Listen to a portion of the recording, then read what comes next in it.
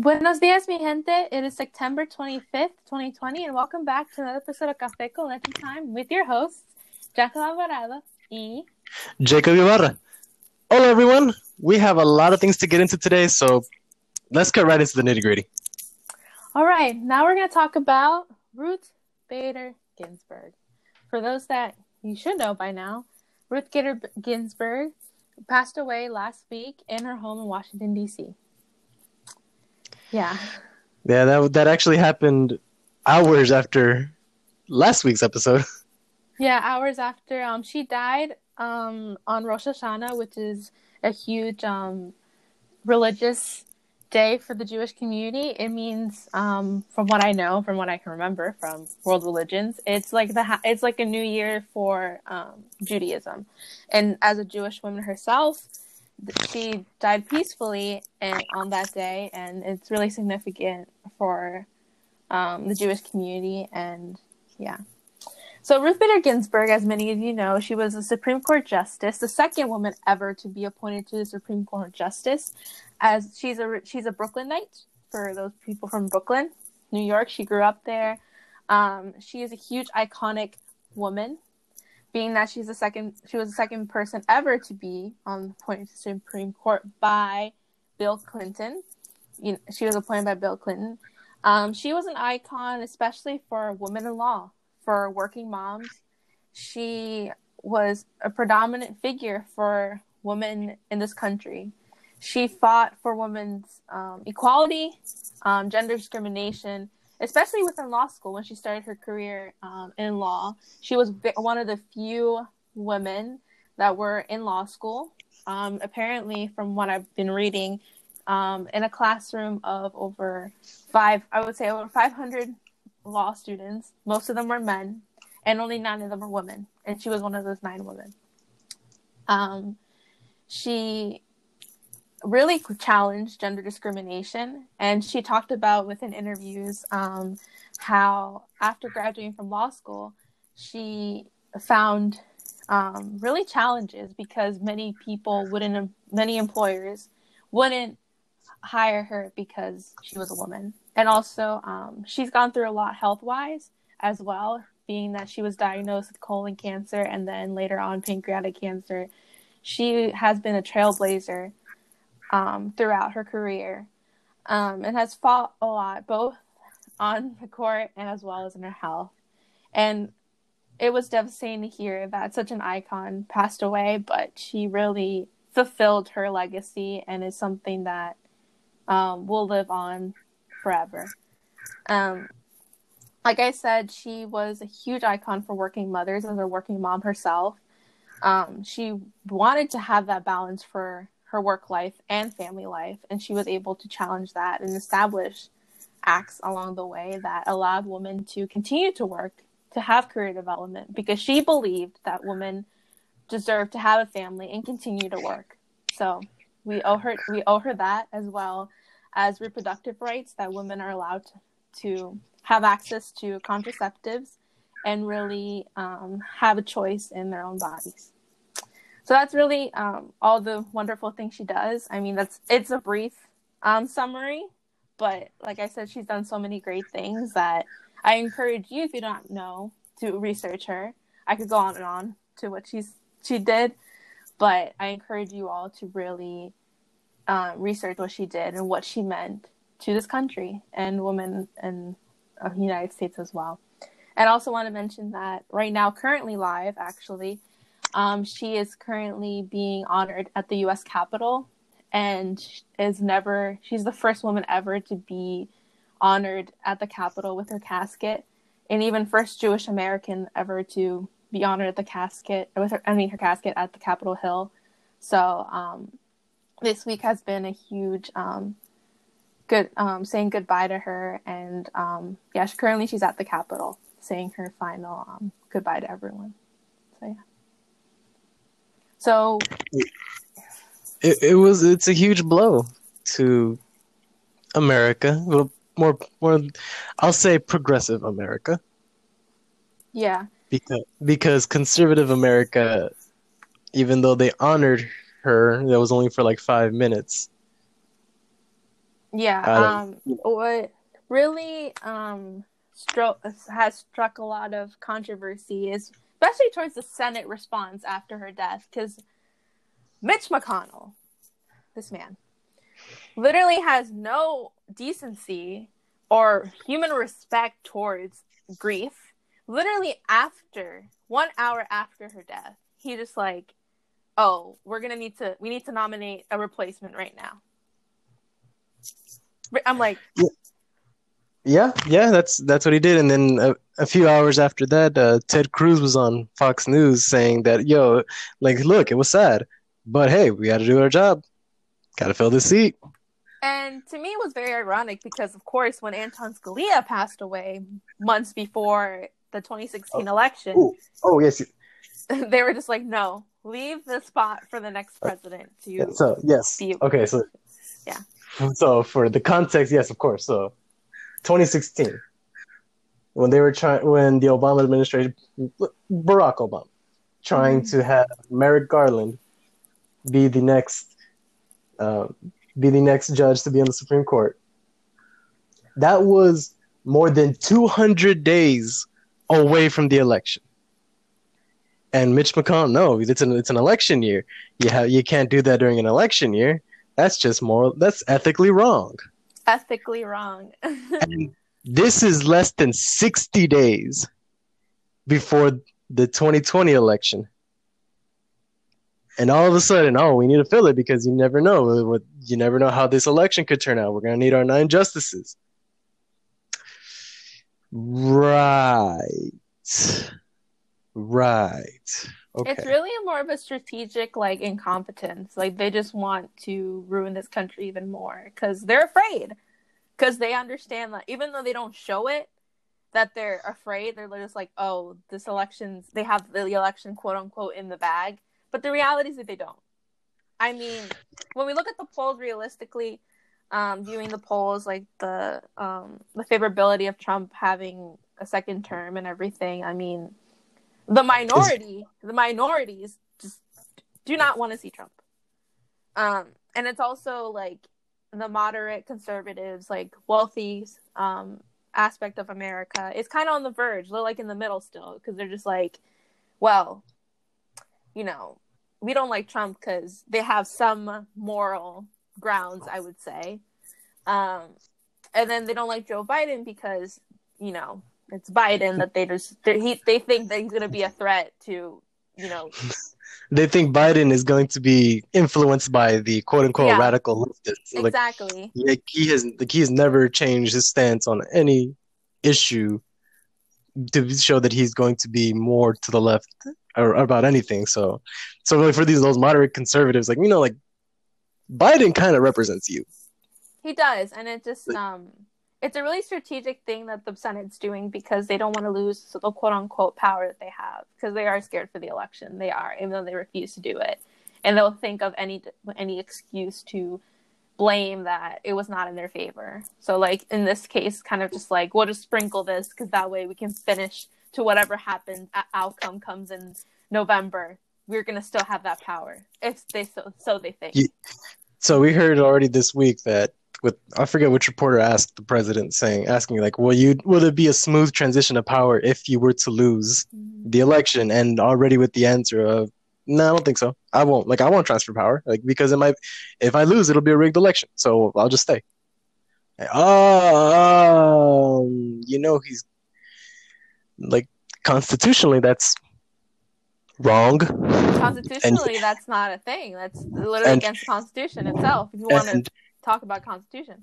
And then of course, most of the conservatives are constitutionalists. So why are we not defending the Constitution right now? Yeah, you just can't pick and choose at this point. If you want to go constitutionalist, that's the Constitution says, and it explicitly says that to transfer of power. And at that point, it's just really incompetence and childish manner that whatever that is that we have in office right now. That's what it is. This week has really shown even just a little more of the strategies of of how the election would be. So you have with RBG passing away, and now you have to stack the courts in your favor. So remember, to people who weren't sure, the courts were 5 conservatives to 4 more progressive judges. Now, since RBG passed away, and now it's 5-3, now needing one more to fill in the seat of the Supreme Court. And if the administration gets what they want, and now it'll be 6 conservative judges to 3. Yeah, but the Supreme Court, they're supposedly not. They do have conservative and liberal sides to it, but they don't explicitly say it. They just usually have someone that you have your views, and like I want to clear that up, because like we usually say, oh, these are the conservatives, here's the liberals, but like supposedly the component of the Supreme Court, they're not really supposed to have. Yes, that's in theory, but then you just. In theory, but like they do have it is split, but at the same time, if that makes sense, you're not supposed to be like labeling them, if that makes sense. But they do have, each justice has views that are either liberal or conservative, that plays in part in how they view legislation when it comes to the court. I just wanted to clarify that. Yeah, that's all nice. That's all cute and nice. You can say like, oh, they're neutral. Like, really, then look at their history.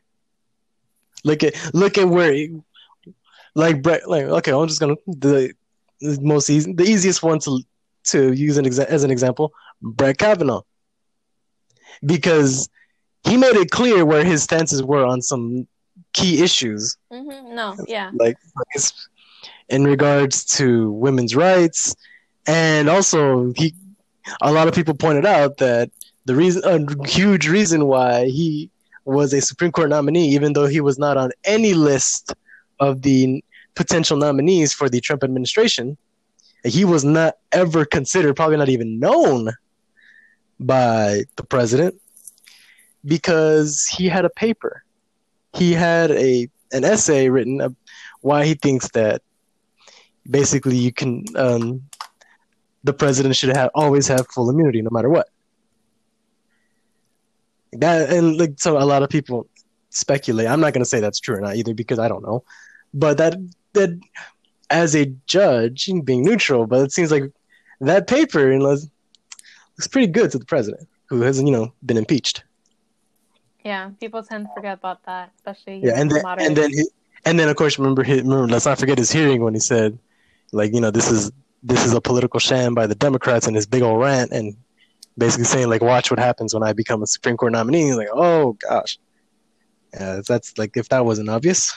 No, yeah, it's supposedly supposed to have a neutral setting, like it's supposed to be that way, but it is, everyone has a record of how they vote. I just wanted to clarify that, because like when I was studying the Supreme Court and like reading more about it, like, ethically, like they're not supposed to have like a position, but like how they vote kind of places their position. I just wanted to like clear that up, because like I was starting to learn that like throughout my 4 years, because like like you usually say like, oh, like you assume type of things, but that's how the Supreme Court's supposed to work, supposedly. Yeah, then under the Constitution. It's supposed to be this way, and then of course justice is supposed to be for all, but yeah, justice for all is not a thing. So it's supposed to be this way. It's supposed to be. The key word is supposed to. The key words, quote unquote. So those are the key words of like what about reality and expectations. No, but yeah. So going off of that, Ruth Bader Ginsburg's death definitely is something that jeopardizes women's rights. After like the last couple of days, like women around the country and even the world too, finding out about her death, are scared. I mean, when I found this out, I was honestly, I was tormented, because I thought of everything that she fought for women's rights, reproductive rights, healthcare, children, and everything in general, for who she built her legacy on. I got scared, because I was like, what is this monster going to do to this country? Even worse. And all of us, even like comedians like John Oliver, were just like, please don't die. Like, please don't die. Like, we were hanging on to Ginsburg, that we had hope for something. And However, because realistically we thought she is at a she was at an older age. and given her health conditions, but at the same time, um, I sort of found myself a little bit after like because I had like negative, like thoughts about like, oh, this country's gonna go downhill from now with with her death. But at the same time, like I gained strength and realized that her time has been prominent, and she did what she did to prove that there's hope in this country. She left it to us now. She's done everything in her willpower to do what she did, and she did it. She did it successfully, I think. I mean, being a Supreme Court justice during the times that she was in and evolving during these times, she's done a lot. She's done a lot. She's been an icon for many women. I mean, if it wasn't for her, many women would not be able to have the opportunity to go to law school, to have employment, to have professional careers. She challenged the society's status quo. And it's really our job now to take her death as a revolution to change. Because I know she's seeing us up from heaven, and I mean she's Jewish, but like from a Catholic from my Catholic standpoint, she's looking at us from heaven and telling us to like get our butts off of our chairs and continue fighting. Because she did not go through all this mess just for us to be like, our country's doomed. We can have that. We can have that thought. But take that energy, as AOC said, take that energy to do something, to take action, because every single person has something to give. And I'm quoting AOC right now, because she did a video about this literally like an hour after her death and what it meant for this country. And literally every single person has something to give. We can have those negative thoughts, that fear, but we are not here to stop fighting. And we're going to continue to do that. So, yeah. Yeah, keep that should be the motivator to keep fighting. Yeah, and, But talking briefly about, like, the, what's the next steps, because obviously the Senate has decided to give Trump that authority to nominate someone. Yes, I actually wanted to ask you about that because so now that the more likely the Supreme Court will be in the favor of the administration, a lot of and political analysts and people who know way more than me, they've been saying this is the time to expand the courts. Mm-hmm. Now, I assume that just means having more Supreme Court justices. So, but I personally still don't fully understand what it means and how that could be about, and if that could be a thing. So, Jackie, could you explain what expanding the courts means, like a little context in regards to what that means? From what I've been reading, a lot about expanding the courts has been towards having more justices, like from what you heard, expanding, which means having more, and it's meant to have a more equal and fair opportunity to have both parties to have more of a voting say on legislation. However, it also, like I read, it has to do with dividing, like I think it's more of like having more state representation, if that makes sense, because you know how the government's set up where we have 2 senators, where we have a lot of Congress representatives for each state. So they want to make it more of that type of thing, if that makes sense, to have like that type of court where like you have your justices, but also have more in addition to represent more of like a state things and district things. However, if they were going to do that, that's going to put a problem towards how our House works, you know? Okay. And so that's really something that they have to go through the Constitution and really try to establish what they really want to do. Because right now, as we've seen record about the record on Supreme Court justices, we've seen that there's like, you know, like it hasn't been fair to have like 9 justices, and you know, like when it comes to decisions, it doesn't really explain the fairness to it. So they really want to restructure that. And FDR actually, I read about this. FDR actually wanted to have 11 justices, actually. He was one of the first presidents to really challenge that, but nothing came above it because, everyone rejected it. But it's really how they structure it to have more fair representation and fair things, because I think what they've realized is that since states have their own jurisdictions compared to the federal government, I think they want to have a balance towards those things, if that makes sense.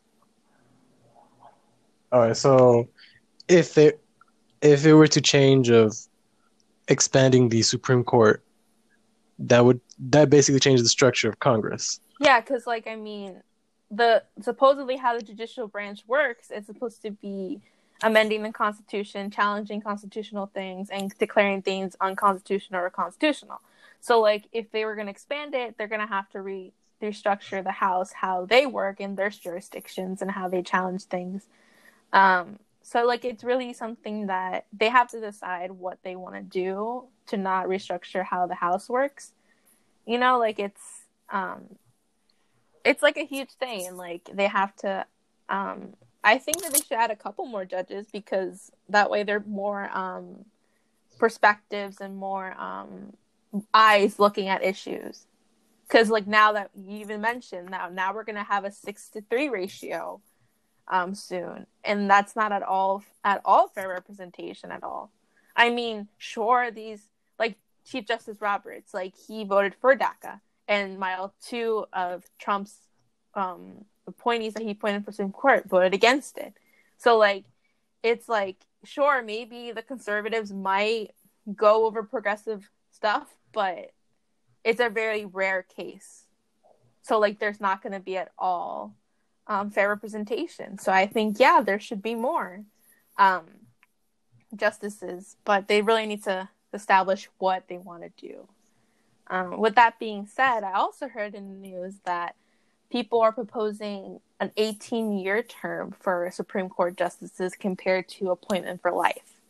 And the reason why they've come up with this sort of idea is because when you look at the Supreme Court justices being appointed for life, many of them, for example, Ruth Bader Ginsburg, she was appointed during a long time ago.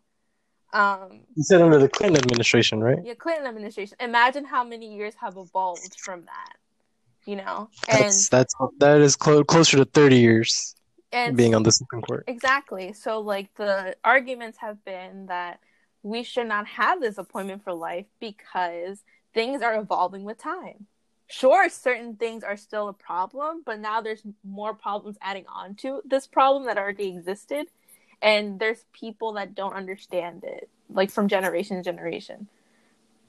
So that's really a thing that I've been hearing a lot. And to me, I think that's a really good idea, because, the so-called progressive justices on the court currently, they do have some 2 cents, some sense of what human rights is. But at the same time, they're going to be outdated as the years go on to what's really happening to the youth. Their youth is different from our youth. So, Ruth Bader Ginsburg, as iconic she tested boundaries, challenged boundaries. However, her feminism was rooted towards white women, which is not necessarily wrong. But during that time, she was in law school. Starting her career, she was a white Jewish woman. So she did what she could to really challenge that women should be working, should be in career development, but she was not interacting with women of color. And she kind of has as she progressed, yes, she when she was nominated for the Supreme Court position, she did a wonderful speech that she wanted to see not just white women in the court, but also women of color. However, she kind of evolving now with time. She's not been advocating for women of color, but she doesn't really know too much about what's going on with women of color today. Yeah. So she so imagine 30 years being in, like over 30 years being in the Supreme Court. Like things have evolving that she's tried her best to educate herself, but she's not understanding or living what women of color or even white women are experiencing now. If that makes sense. Like these justices done legislation and done experience things, but their experiences line up to what the new generation, millennials, Gen Z are experiencing. They're outdated, Yeah. which is Yes. okay. I mean, like they have to catch up, but at the same time, they can't relate or understand what's going on with the generation currently. And as they get older, it's harder to keep in touch and to really probably understand, which could be the same issues that they've still been dealing with. Like Ruth Bader Ginsburg was still had to fight for women's rights from the time she was a lawyer to the time she died. She still had to fight for them. Yeah, and like as we've seen now in current times, black women are being killed, women and children in ICE detention centers, women having acts of like literally taking their uterus out in ICE detention centers. Like that's something that she didn't, go through. A lot of people won't go through that either. But won't go through. Won't go through. I mean, won't really have that connection of like understanding what's happening. If that makes sense. That's what I meant. I mean, yeah, she definitely advocated for reproductive rights because women were being denied access to contraceptives and everything. But like, it's kind of like she's been out of touch in certain aspects of issues. Like I said, like these issues keep coming up, but they're evolving in how they're being presented. Like yes, women on a federal level, at a national stage, women have rights. Women don't have equal pay to men. That's true, but I mean, like women have their reproductive rights nationally, but then you see certain states that find ways to take that away. So now, like I said, so these issues, the same issues, now they're just presented differently. So because now there are different times and how find a way to find a loophole. So I understand what you're saying. Yeah, so that's been a huge thing I've been reading about the 18-term thing, and I think it's something that should be considered along the way in the next administration and throughout the years, because I mean, as much as an honor it is to be appointed for life for the Supreme Court, however, realistically, with evolving times, if you want to have constitutional change, it's gonna be a huge barrier and ongoing obstacle having change. Yeah, it's something worth looking into, because even with other countries that try to mimic their governments in the U.S. model, they don't have lifetime appointees for their judges, and even some other governments have said that's ridiculous, because that's way too long. And I think 18 years is a generation. It is a generation, technically. So a lot of things happen. A lot of things can change in a generation. So it's fair to say that a lot can get done. It doesn't even matter which way. A lot can change and get done in a generation. And even though right now it's a conversation having because of this administration, and it could backfire. It could on even the Democrats and progressives, but maybe it is the risk that should be taken. Such as when the people when getting rid of the filibuster, well, that could hurt you, yeah, but it might be for the benefit of just the long run. So it's a strategy that maybe the Democratic Party should consider, especially since we don't even know what their real strategy is, because they don't seem to be on the same page. And then you have Chuck Schumer just saying whatever he wants all the time. Yeah.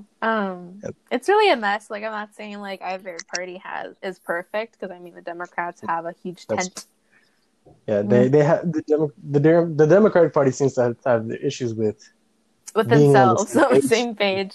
Yeah, same page and knowing what's the right way to move forward. But But yeah, it's something that they should definitely challenge the Republican Party, and the Republican Party needs to really needs to focus on not pleasing the party, like focusing on what patriotism and American values are, if they understand what that means, if there's some dignity left in it yet, because that's really the problem at this point.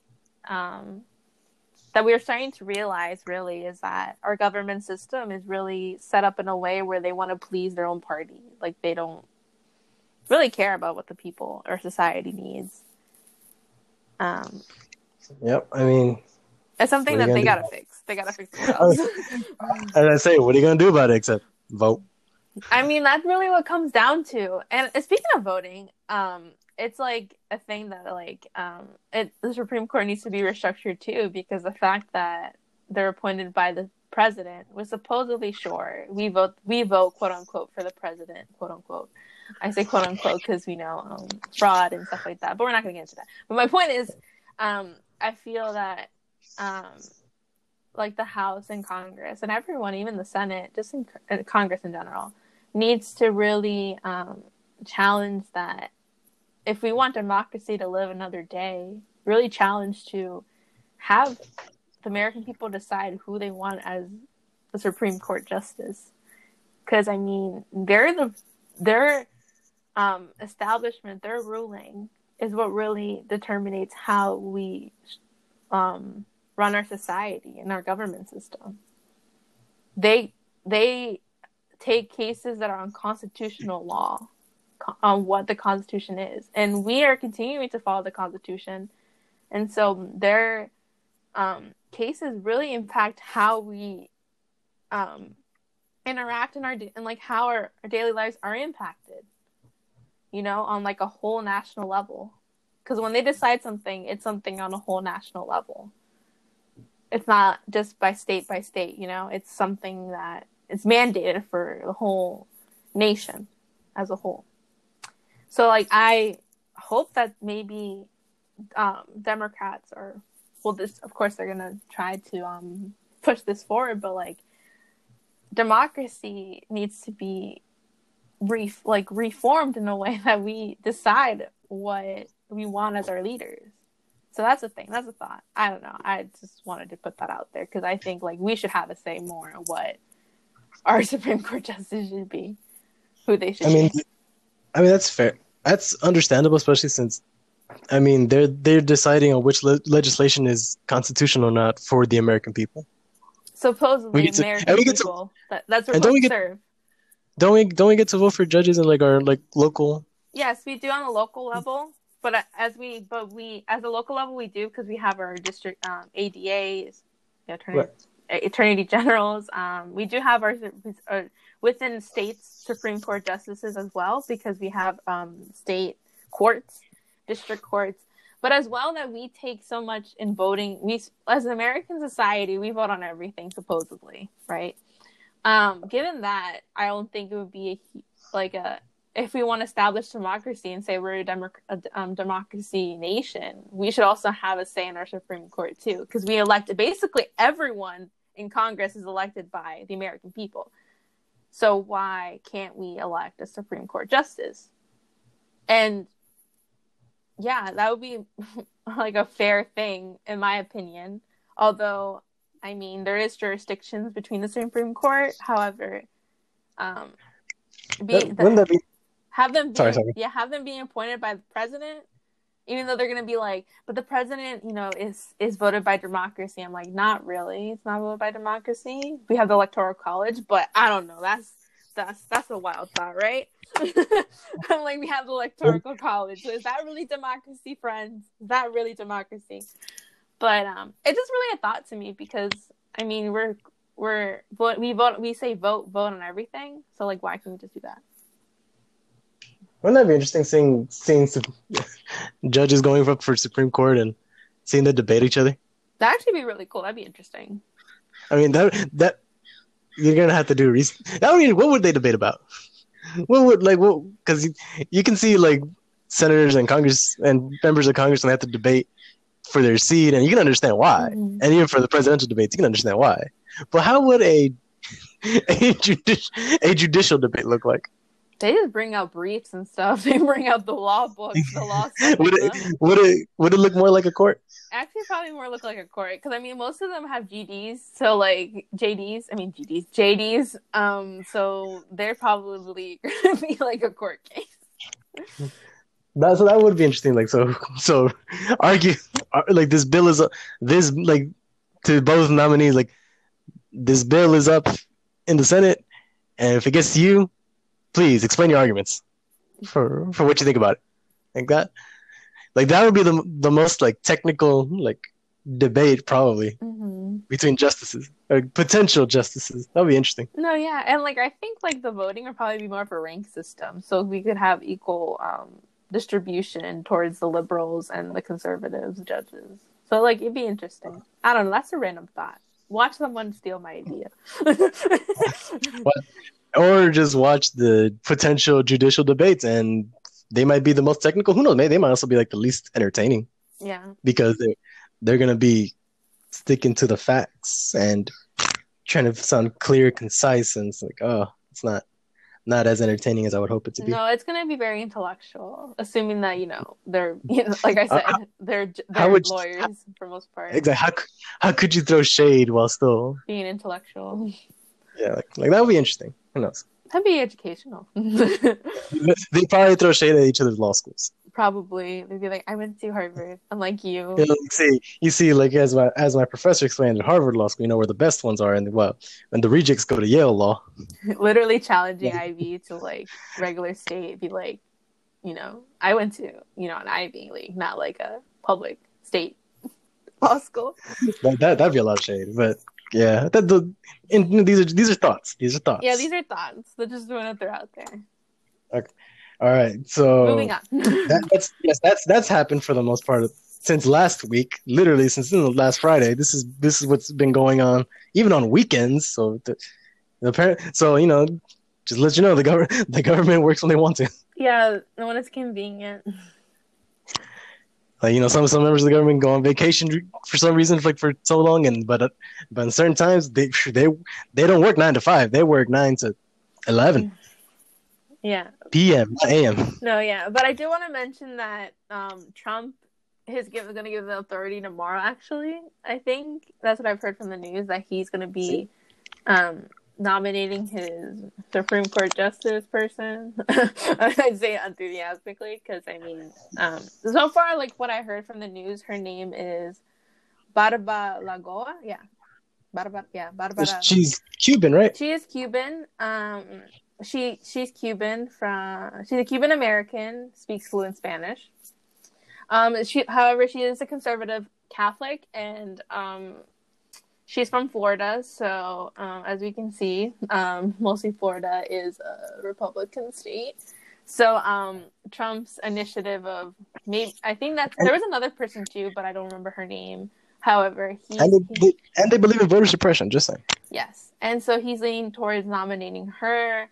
His strategic plan is to elect her because she's supposedly represents the Latino community. Supposedly, I say it supposedly because she doesn't believe in really, what's best for the Latino community in a positive way. I'm throwing shade out there because that's what it is. However, she's a huge appeal because giving her conservative Catholicism, as ashamed as I am as a Catholic. Okay, this idea that this person seems like a great fit. I do not want to hear this idea anymore of this person's also Catholic, so that's a plus. No, yeah. Isn't Brett Kavanaugh technically a good Christian? Mm-hmm. And yeah, we had this whole hearing if he committed sexual assault or not. Mm-hmm. Yeah, as a Catholic. So I don't want to hear this plus Like, oh, like this person, this as a Christian. Oh, this person's a Catholic, so that's a plus. Like that doesn't automatically make you a plus. Honestly, like the Republican Party using that strategic plan to say, "Oh, this person's a decent person, decent because of their religious views, as like Catholicism, Christian, um, etc." Um, like it's really dehumanizing because they're devaluing what actually religion is. Like we have religion and government separate, supposedly separation of church and state. Right. That's the reason why we have that. But Right. So I like it does, like yeah, it doesn't really matter what religious views this person has if this person is so-called a decent person. because yeah, like if it's a decent person that should go across many religions And because they teach a lot of community and helping others compassion, and empathy, yes love, and kindness, respect. dignity, respecting the Yeah, so dignity of the human person. that's what a lot of religious views have for their basically their foundation. So I mean, just because they're Catholic, yes, I get it. Like most of the country is Christian, and probably a huge chunk of it is Catholic. So, but if you're not doing these, if you're not exercising the Catholic teachings, I don't care if you call yourself a Catholic because if you're not acting like a Catholic, Which supposedly is not then to discriminate and judge and yeah, yeah. so And on. the First Amendment did have the freedom of religion, so I don't really see why you keep, you know, Wanting to like having win to have to, with that. but you still have to mention that always the Christian perspective. Like, man, it's okay, okay, just alienate the other people who identify as different religions. Okay, No, yeah, and I don't given that she's shouldn't do that, but yeah, whatever. considering that she's a conservative Catholic, she has spoken out against LGBTQ community, which is ironic to me because, like, considering that she's a Catholic, although conservative, they say, as Catholicism, it's like we'll talk about this eventually on the show. We'll talk about Catholicism, but like it's really Yeah, this is it's really shameful for me because as a Catholic myself, which is I consider myself, if we're gonna say conservative, we're gonna divide this. I'm more of a progressive Catholic, meaning that I respect the values that really Catholicism is rooted from, like compassion, empathy, respect, dignity of the human person, so on and so forth, like you mentioned. However,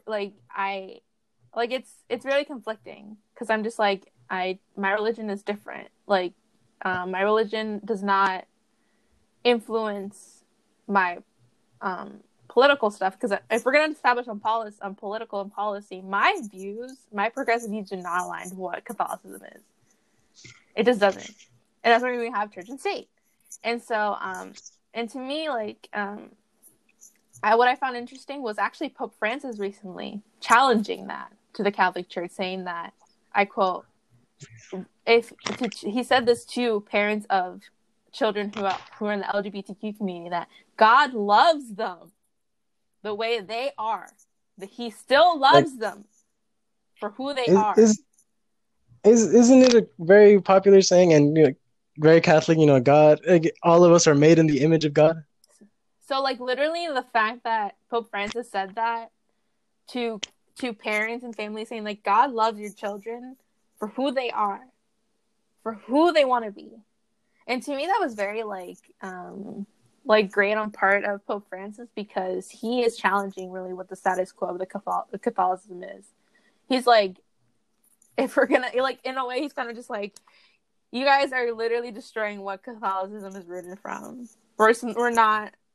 And it's to me, it was very ironic because he comes from literally the Archdiocese in Rome. Like, he is the Vatican, and the Vatican is like conservative as much as you get, as much as if you want conservative Catholicism, it's the Vatican, and the fact that he came out and said that, to me, was like, in a way, it was kind of like revolutionary in a small way, because he's challenging, like, he's just saying, like, I find this ridiculous that we continue, as a Catholic Church, his voice, we continue to oppress the LGBTQ plus community, and it's ridiculous because we're supposed to be loving, compassionate towards every person we encounter, because that's what the following of Jesus taught us, right? So to me, that was really ironic. And so, like, the Republican Party, like, you know, having Trump trying to point this woman to Supreme Court, and she's a conservative Catholic, and it's like the Pope said not for you to hate these people. So, like, what, you know? Yes. So, and you know, the Pope, and in the most simple terms, the Pope is basically the spokesman God. for the Bible. God. Yeah, he's the closest. He's the closest we're gonna get to the voice of God. You know, like, to me, yeah, And like, I've always admired Pope Francis because he's always challenged that, has always challenged the Catholic Church in a way, even though he's had, like, I think as he's slowly progressed during this time of being a pope, he's kind of understood, like, I can't be having these views anymore. Like, I serve the people. He understands that I'm literally the next person that speaks to God, and God wouldn't want me to be having this, you know? So to me, it was really, like, iconic in a way for him to say that. yep. So that's pretty much it. That's pretty much the message about when people try to say, "Oh, this person's good. This person's a Catholic." If they're good, yeah. I don't want to hear like, okay, like that doesn't automatically make you good if you're not doing Catholic if you're not living by Catholic teachings, and if we're just very nitpicking varies little Catholic teachings, but then also taking them out of context of what Catholic teachings are, you know. So if you're not acting like a Catholic, you know, basically in the way Jesus would act, and if discriminating against certain groups, even though Jesus accepted everyone, no matter what, as long as they were willing to be saved by God, Jesus was loving to everyone. Well, actually, he was loving to everyone in general. Yeah. So, but if you're not, then you're going up against the original teaching. So I'm, yeah. But yeah. So, like, yeah, don't like, oh, she's good because she's Catholic. No, don't tell me that, please. Yeah. So. Because she's like, her track record is like not what God would want. God doesn't approve hate. We hear that every Sunday. Every Sunday we hear what the priests always have to tell us about God. You know, always give us homilies, the gospel, then the sermon and the homilies, and like about no hate, love, respect, empathy, understand one another. So, that's always disparities and gaps, but that's for another day. We're gonna have an episode. Yeah, like that's for way another talk about.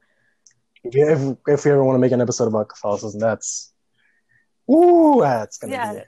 We'll probably do that. Let's but that's the point. Moral of the story: just because you call yourself Catholic, that doesn't automatically make you a great person. Exactly. So yeah. Like if you're gonna be Catholic, you gotta live by Catholic. So yeah, that's my opinion on the Republicans trying to paint her to be a saint for us to be a Supreme Court nominee. Yeah, but moving on. Yeah, moving on to this week, because we finally got an update on something that we wanted to know about. But even though we knew from the start it was going to be bad news, it's still, you had to hear it to believe it. So the officers that murdered Breonna Taylor, they will not be facing any charges on murder or manslaughter. One of them has charges against him.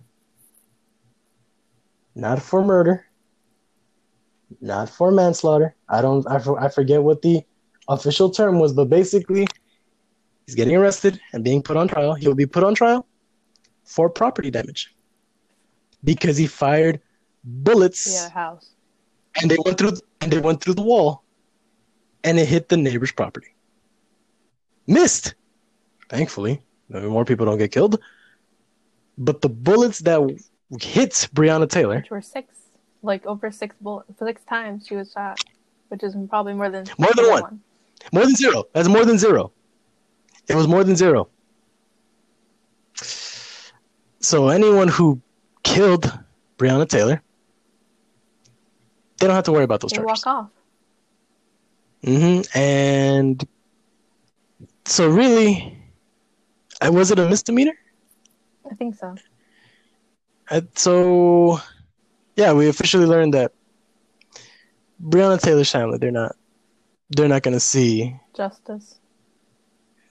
whatever that's supposed to mean at this point. That they're not the whole fight that we've had, that people have had for Breonna Taylor, whether it be in the U.S. or even across the world, it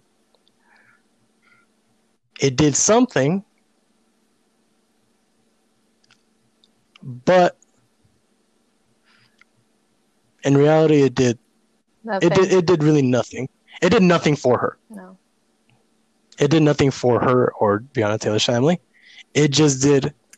It just brought awareness. It brought awareness that, oh no, the bullets went somewhere else. Whatever. It was really a slap to the face, slap to the just two people. When I found out about it, I was angry. I was frustrated, but at the same time was not genuinely surprised of the results, given that our criminal justice system is broken. It's a system that is really not at all going to be reformed. Realistically, if we want to approach it, it mostly needs to be abolished in a way, like for it to be really reformed. I was reading like a lot of tweets about like the congressional representatives who are really speaking out towards police brutality and in general, and like Congresswoman Ayanna Pressley, Congresswoman Rashida Tlaib, Congresswoman Rashida Tlaib, Congresswoman Alexandria Ocasio-Cortez, Ilhan Omar, Congresswoman Omar, and really like some senators, Senator Bernie Sanders, reading like their words of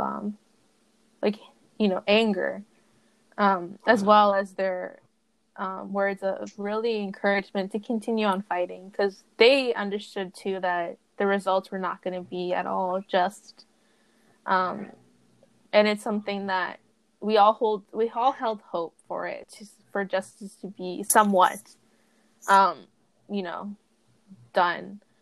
And my heart really ached for Breonna Taylor's family and friends, and for the Black community in general too, because they continue to experience that trauma, the injustice every single day. And Breonna Taylor is one of many that we don't know about who are experiencing this. She was used really as, in social media, she got a social media awareness, but also like in a way it was hurtful because she was used for like as a hashtag, like for many people, used to, like, I don't know if you saw this like tweet going around how she was used for everything and didn't get any justice at all.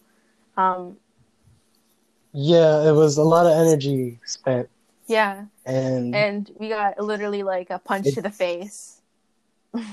And really, people tried so hard and accomplished very, very, very, very little. However, yeah. But at the same, you keep going. Yeah, so this is what I was thinking about. Like, man, like, so there have been high-profile cases of police brutality against Black men, Black women, and for one reason or another, they always, like, their past has to come up, or because the way they look has to come up, and which is why, like, oh, we have to be skeptical of this would be perfect. This is an innocent angel victim, like. So pretty much that, man, like we'll always have, like, for whatever reason, like, a person's past has to always be judged. Like, can we justify why this person isn't alive today? I don't know. This person had weed on them. This person, was arrested for your DUI 15 years ago. Oh, this person had a fake $20 bill. So I don't know. What about Breonna Taylor? Was she supposed to be a nun?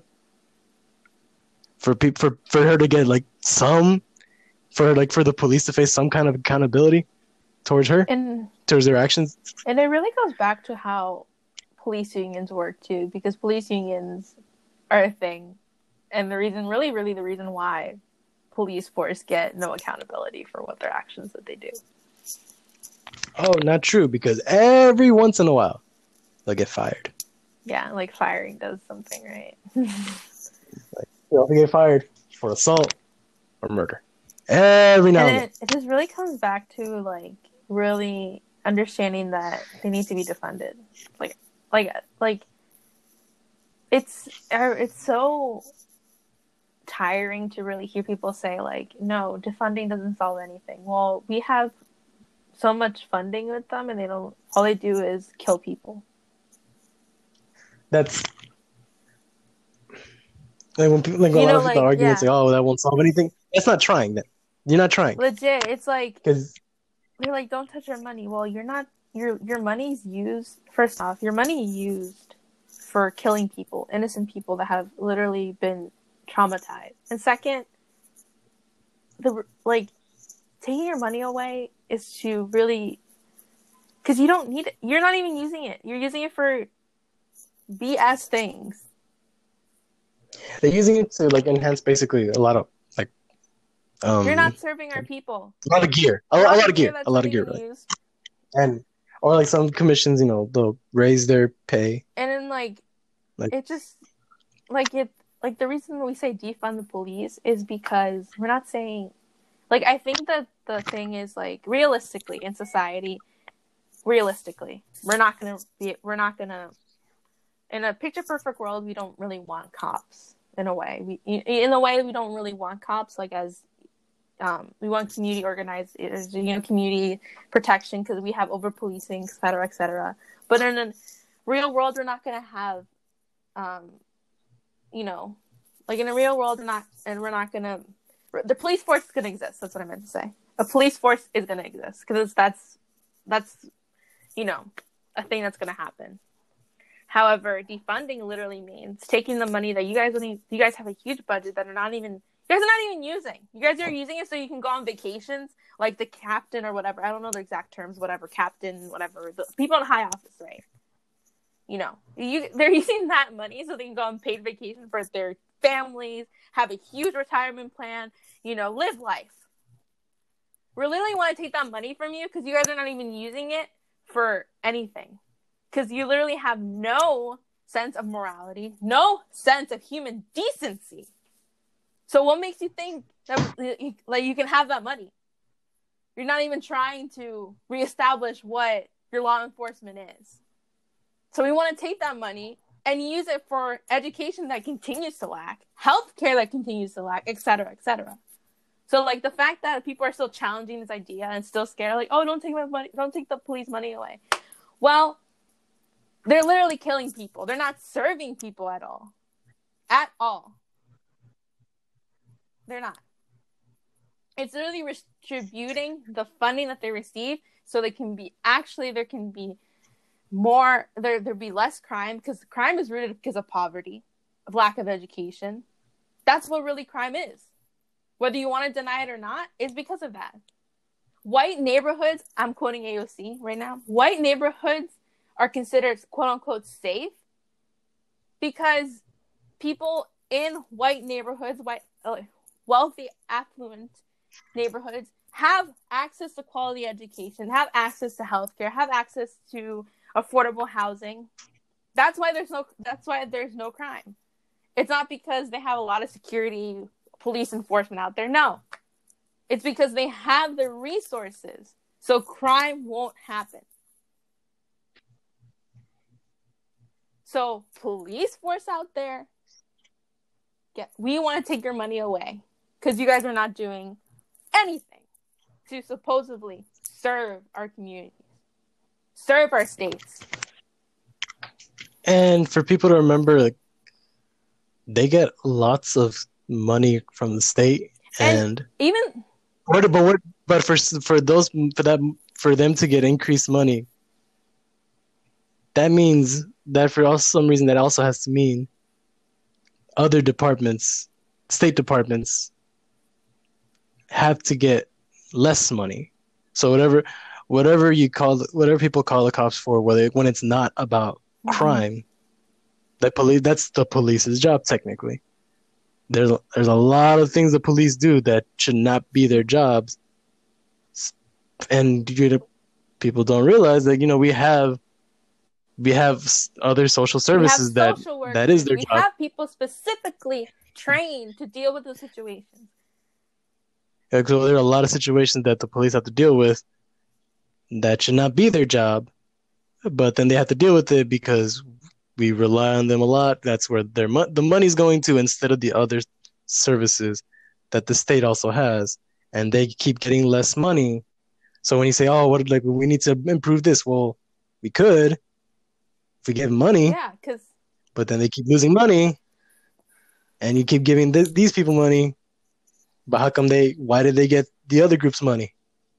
You keep saying you want to improve that, but you actually don't do it. literally, like the fact that the cops are given like basically everything to deal with, like that's not at all. And also, like, I just want to throw this out there: recruitment of police officers. Many are former military, former Marines, former etc. etc. What are they trained to do when they're in the military? What are they trained to do? You're right about that, but I also think that there's a lot of police training is very No, that's what short. I'm saying. Like recruitment and also like establishing Yeah, a curriculum where like they actually help people that understand morality and understand like I'm not trying to throw like shade towards the military, Marines, and everything else, but I'm saying like realistically, like the recruitment that they recruit police officers, they're facing trauma still. They're still like not getting resources to really you know um help. that's actually a good point that I didn't think about. But also, I want to say that because one YouTuber that I really like that I've mentioned before to you, Cody Johnson.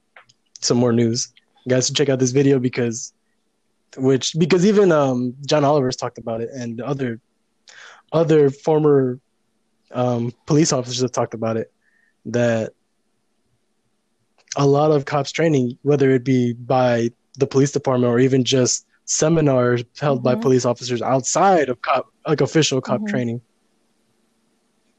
the training is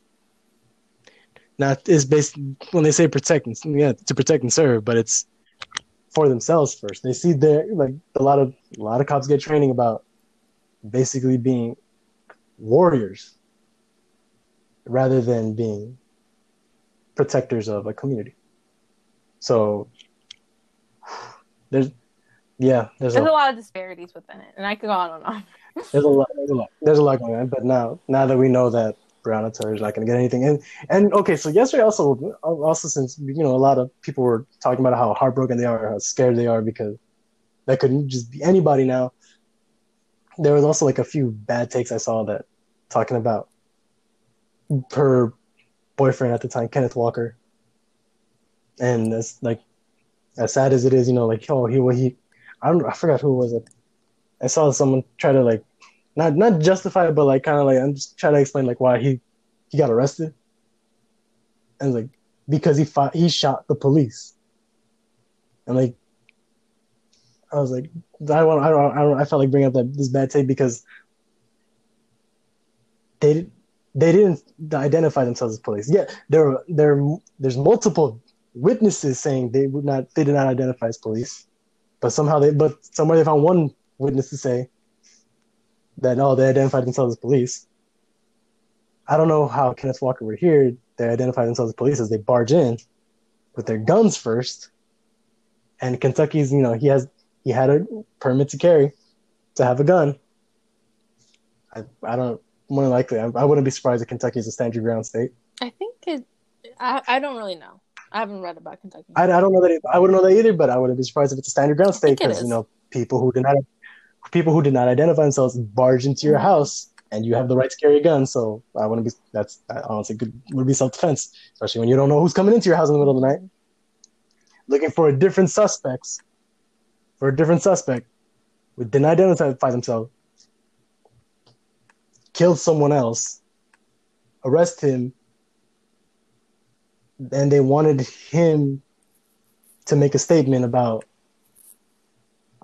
her being involved in the shooting or some sort. Basically lie. Want him to lie to make sure that they didn't look bad. And then we find out that the suspect was in custody. The suspect they were looking for was in custody already. Before they even went to their house. And all that information didn't get him anything. Didn't get Breonna Taylor anything. Yeah, it just overall like. And now there's gonna be a lot of protests regarding that, and as there should. And it also made me think, I wonder what's gonna happen here in LA for Andres Guardado, the 18-year-old who was killed by the cop, and when we found out that he was trying to join a gang of Nazis. So, yeah.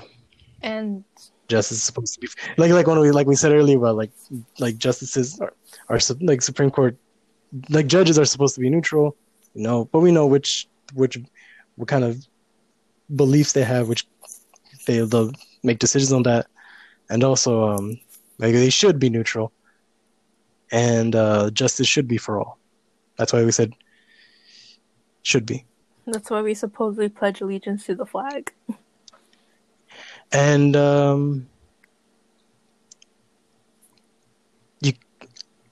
does Breonna Taylor's life did Breonna Taylor's life matter? Then if you say yes, and you're for conservatives who say all lives matter, did hers? Catholic standpoint. Did this result say that her life mattered? You know how like.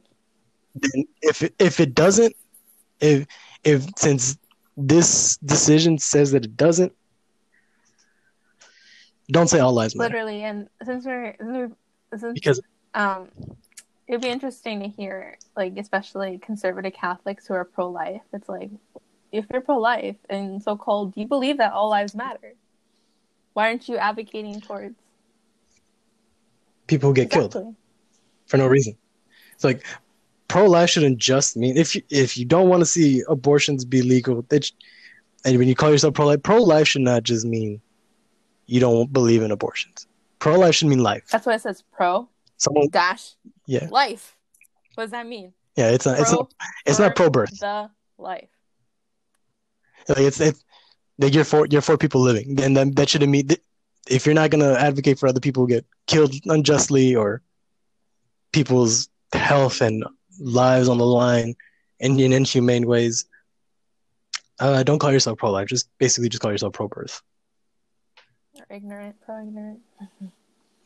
Yeah, like so you better make pro-life a broad definition, and if you're conservative and don't believe you think Black Lives Matter is not a good statement and it should be revised to All Lives Matter, you better be out in the streets protesting for Breonna Taylor's life too. Mm-hmm.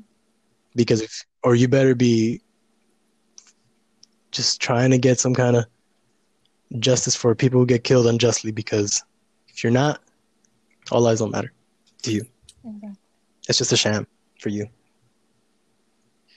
And on that note, I think I'm going to stop the rant for being upset about Breonna Taylor not being able to get justice for basically at this point her name. So it's still Latinx Heritage Month. Yes, moving on to So I guess to end the show on a more positive note, we still have 3 more people we want to talk about. Do you want to go first since you're month? talking? Yeah, I'll go first. I just need to wait a minute. Yeah. So I noticed last week I didn't mention any women. Oh yeah, you did not. I just noticed that, but it's okay. And it made me feel a little bad. So Machismo I want there. to. I want Just kidding. Just kidding. Just kidding. to. I like. I like you trying to bring up this quote unquote toxic masculinity for I mean, important we are Latinx talking figures. about Latinx Oh, Heritage Month, and that's a thing that Latina women have been advocating for. So we're talking about Hispanic Heritage Month. So it so works. yeah, so you're calling out this toxic masculinity for me making it Machismo, Latino. machismo. But just kidding. All right, You're not so machismo. You're not. I'm gonna start. I'm gonna start off with as Queen Latifah likes to say, ladies first. So the first person I want to bring up is Dolores Huerta. So a lot of people in the Latinx community know who Cesar Chavez was. Machismo. He's the face. He is the face. He was the face of really like that. Of like farm workers to get farm workers to be unionized. He's like in the Latinx community. But Dolores Huerta, she fought alongside with Cesar Chavez for the National Farm Workers Association, and she had been fighting for farm workers before Cesar Chavez became well known, and a lot after. Yeah, machismo. She was Hey, she also wanted him to be like the spokesperson machismo because got in the way. That's why no one acknowledged her presence. Oh my goodness. Continue. So Dolores Huerta, was a leader of the community service organization. She founded the Agricultural Workers Association. Snap. Sorry. She played a huge part in the aid for dependent families and disabilities insurance for California farm workers in the 60s. She also played a role in the Agricultural Labor Relations Act of 1975 in California. She led a national boycott of California grapes because, for justice for the farm workers. Mm-hmm. She was a women's rights advocate and voice for Latinas for office. She won the Presidential Medal of Freedom in 2012. So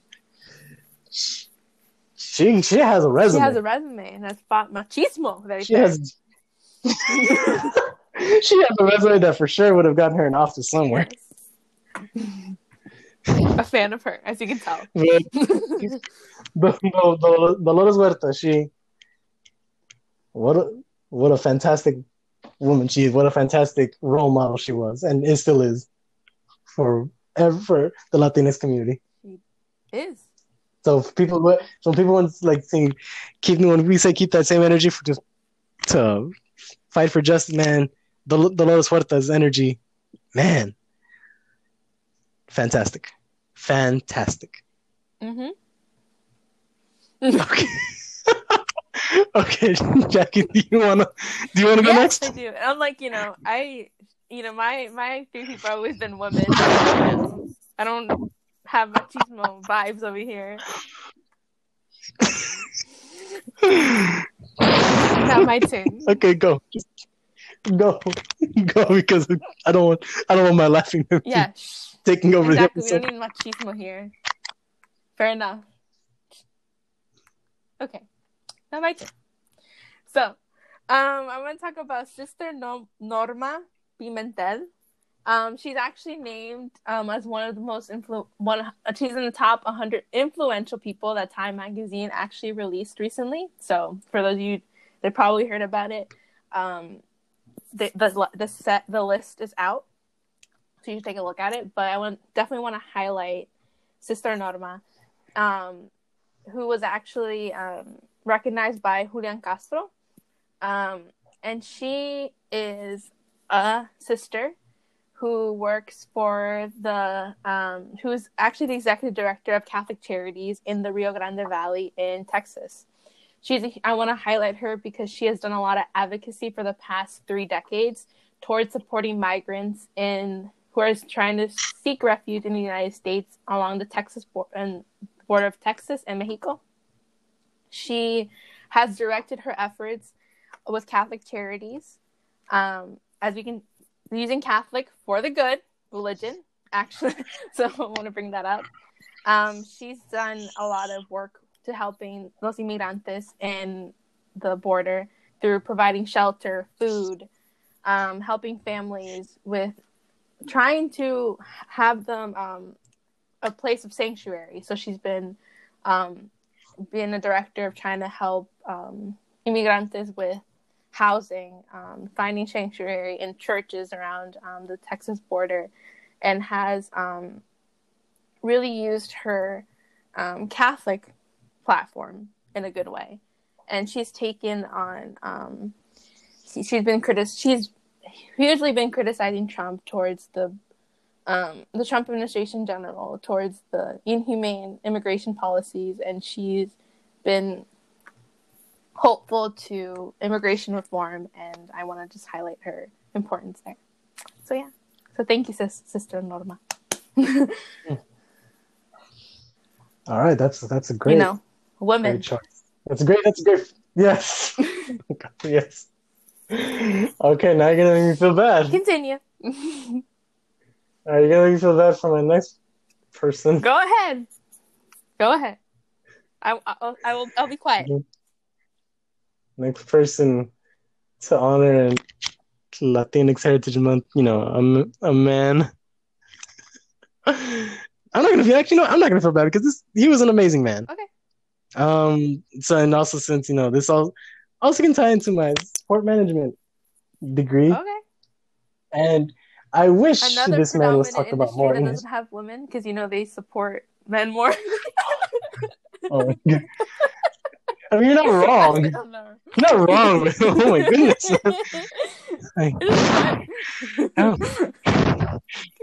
Just roasting me right now. Okay. Keep going. Sorry.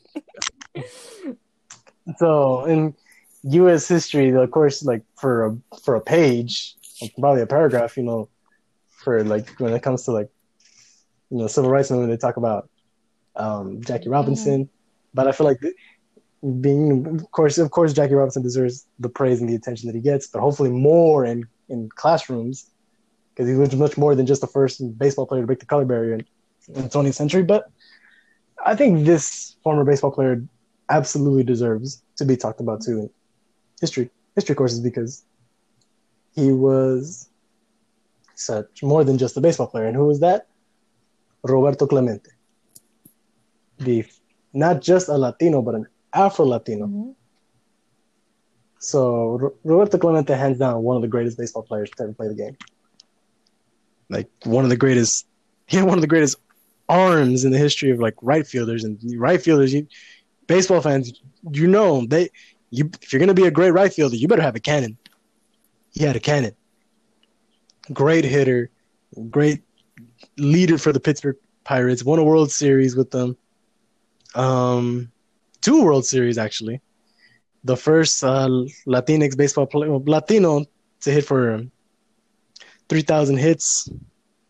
So he hands down has an amazing legacy in baseball. But what made him even more special was the activist he was outside of baseball, during his career and after his career.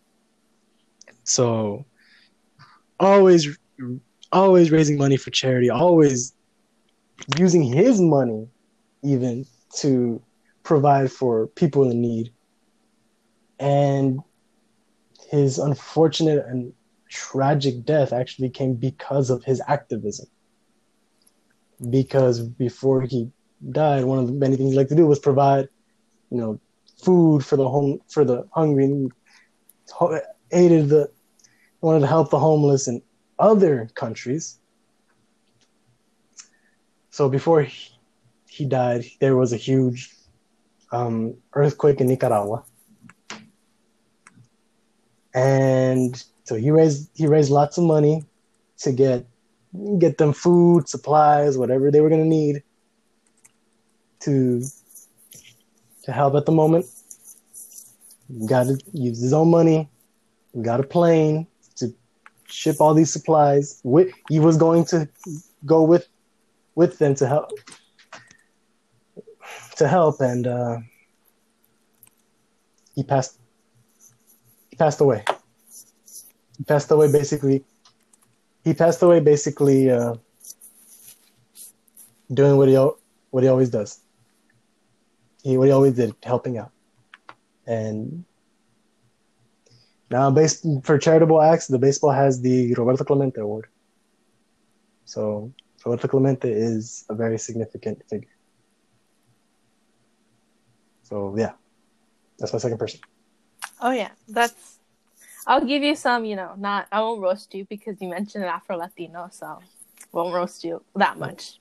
But you did mention a man.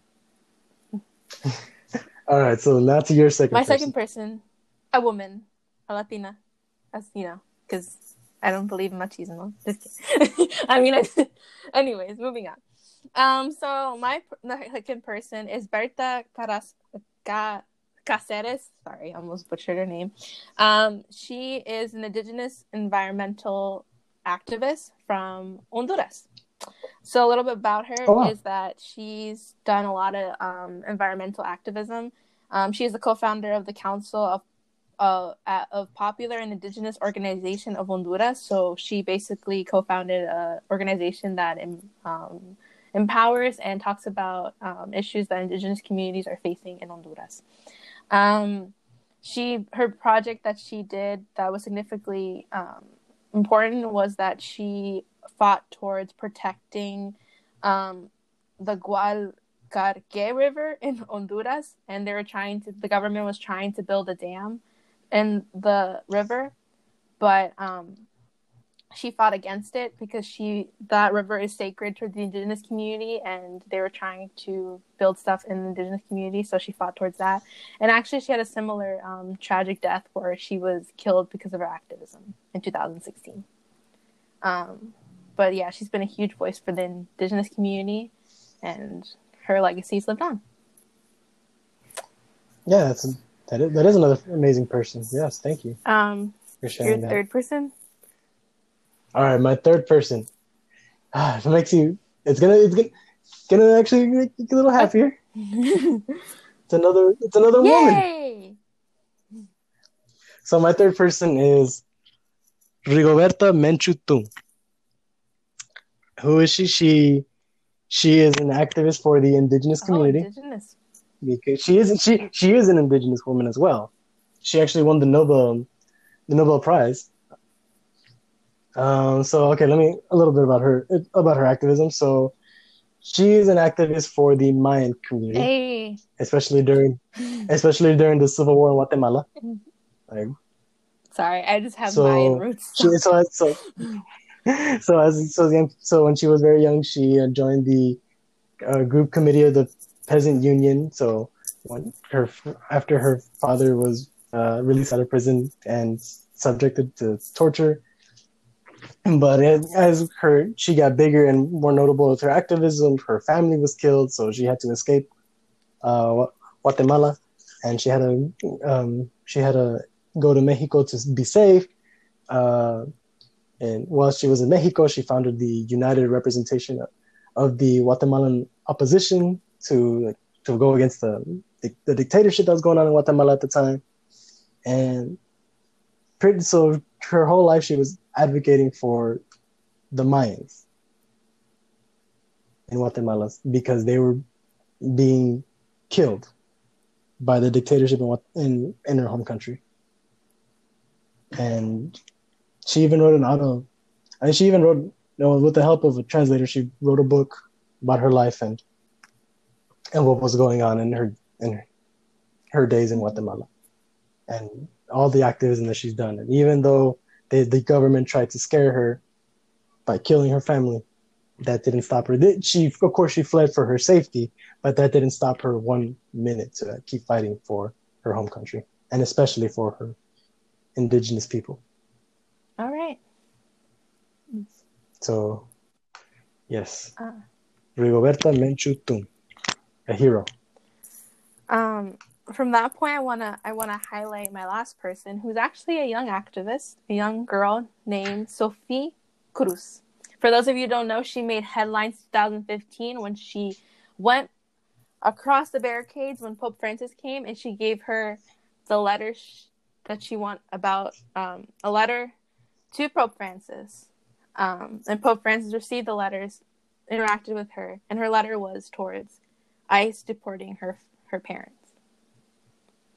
So from that moment on, she made headlines of how she wanted to really tell her story, advocate for immigrants. As a young girl at the age of 5 during that time, and she's older now, obviously, as the years went by, she really sparked a movement for young Latina girls who are facing this injustice in the immigration system to have a voice. And Pope Francis took that and really wanted to advocate that as when he was invited to the White House and told about Sophie's story. So I really want to highlight her as my last person, because this is the generation that will change how we perceive this society and how we can change the world. So I just want to highlight her. Yeah, 3 great people. And women.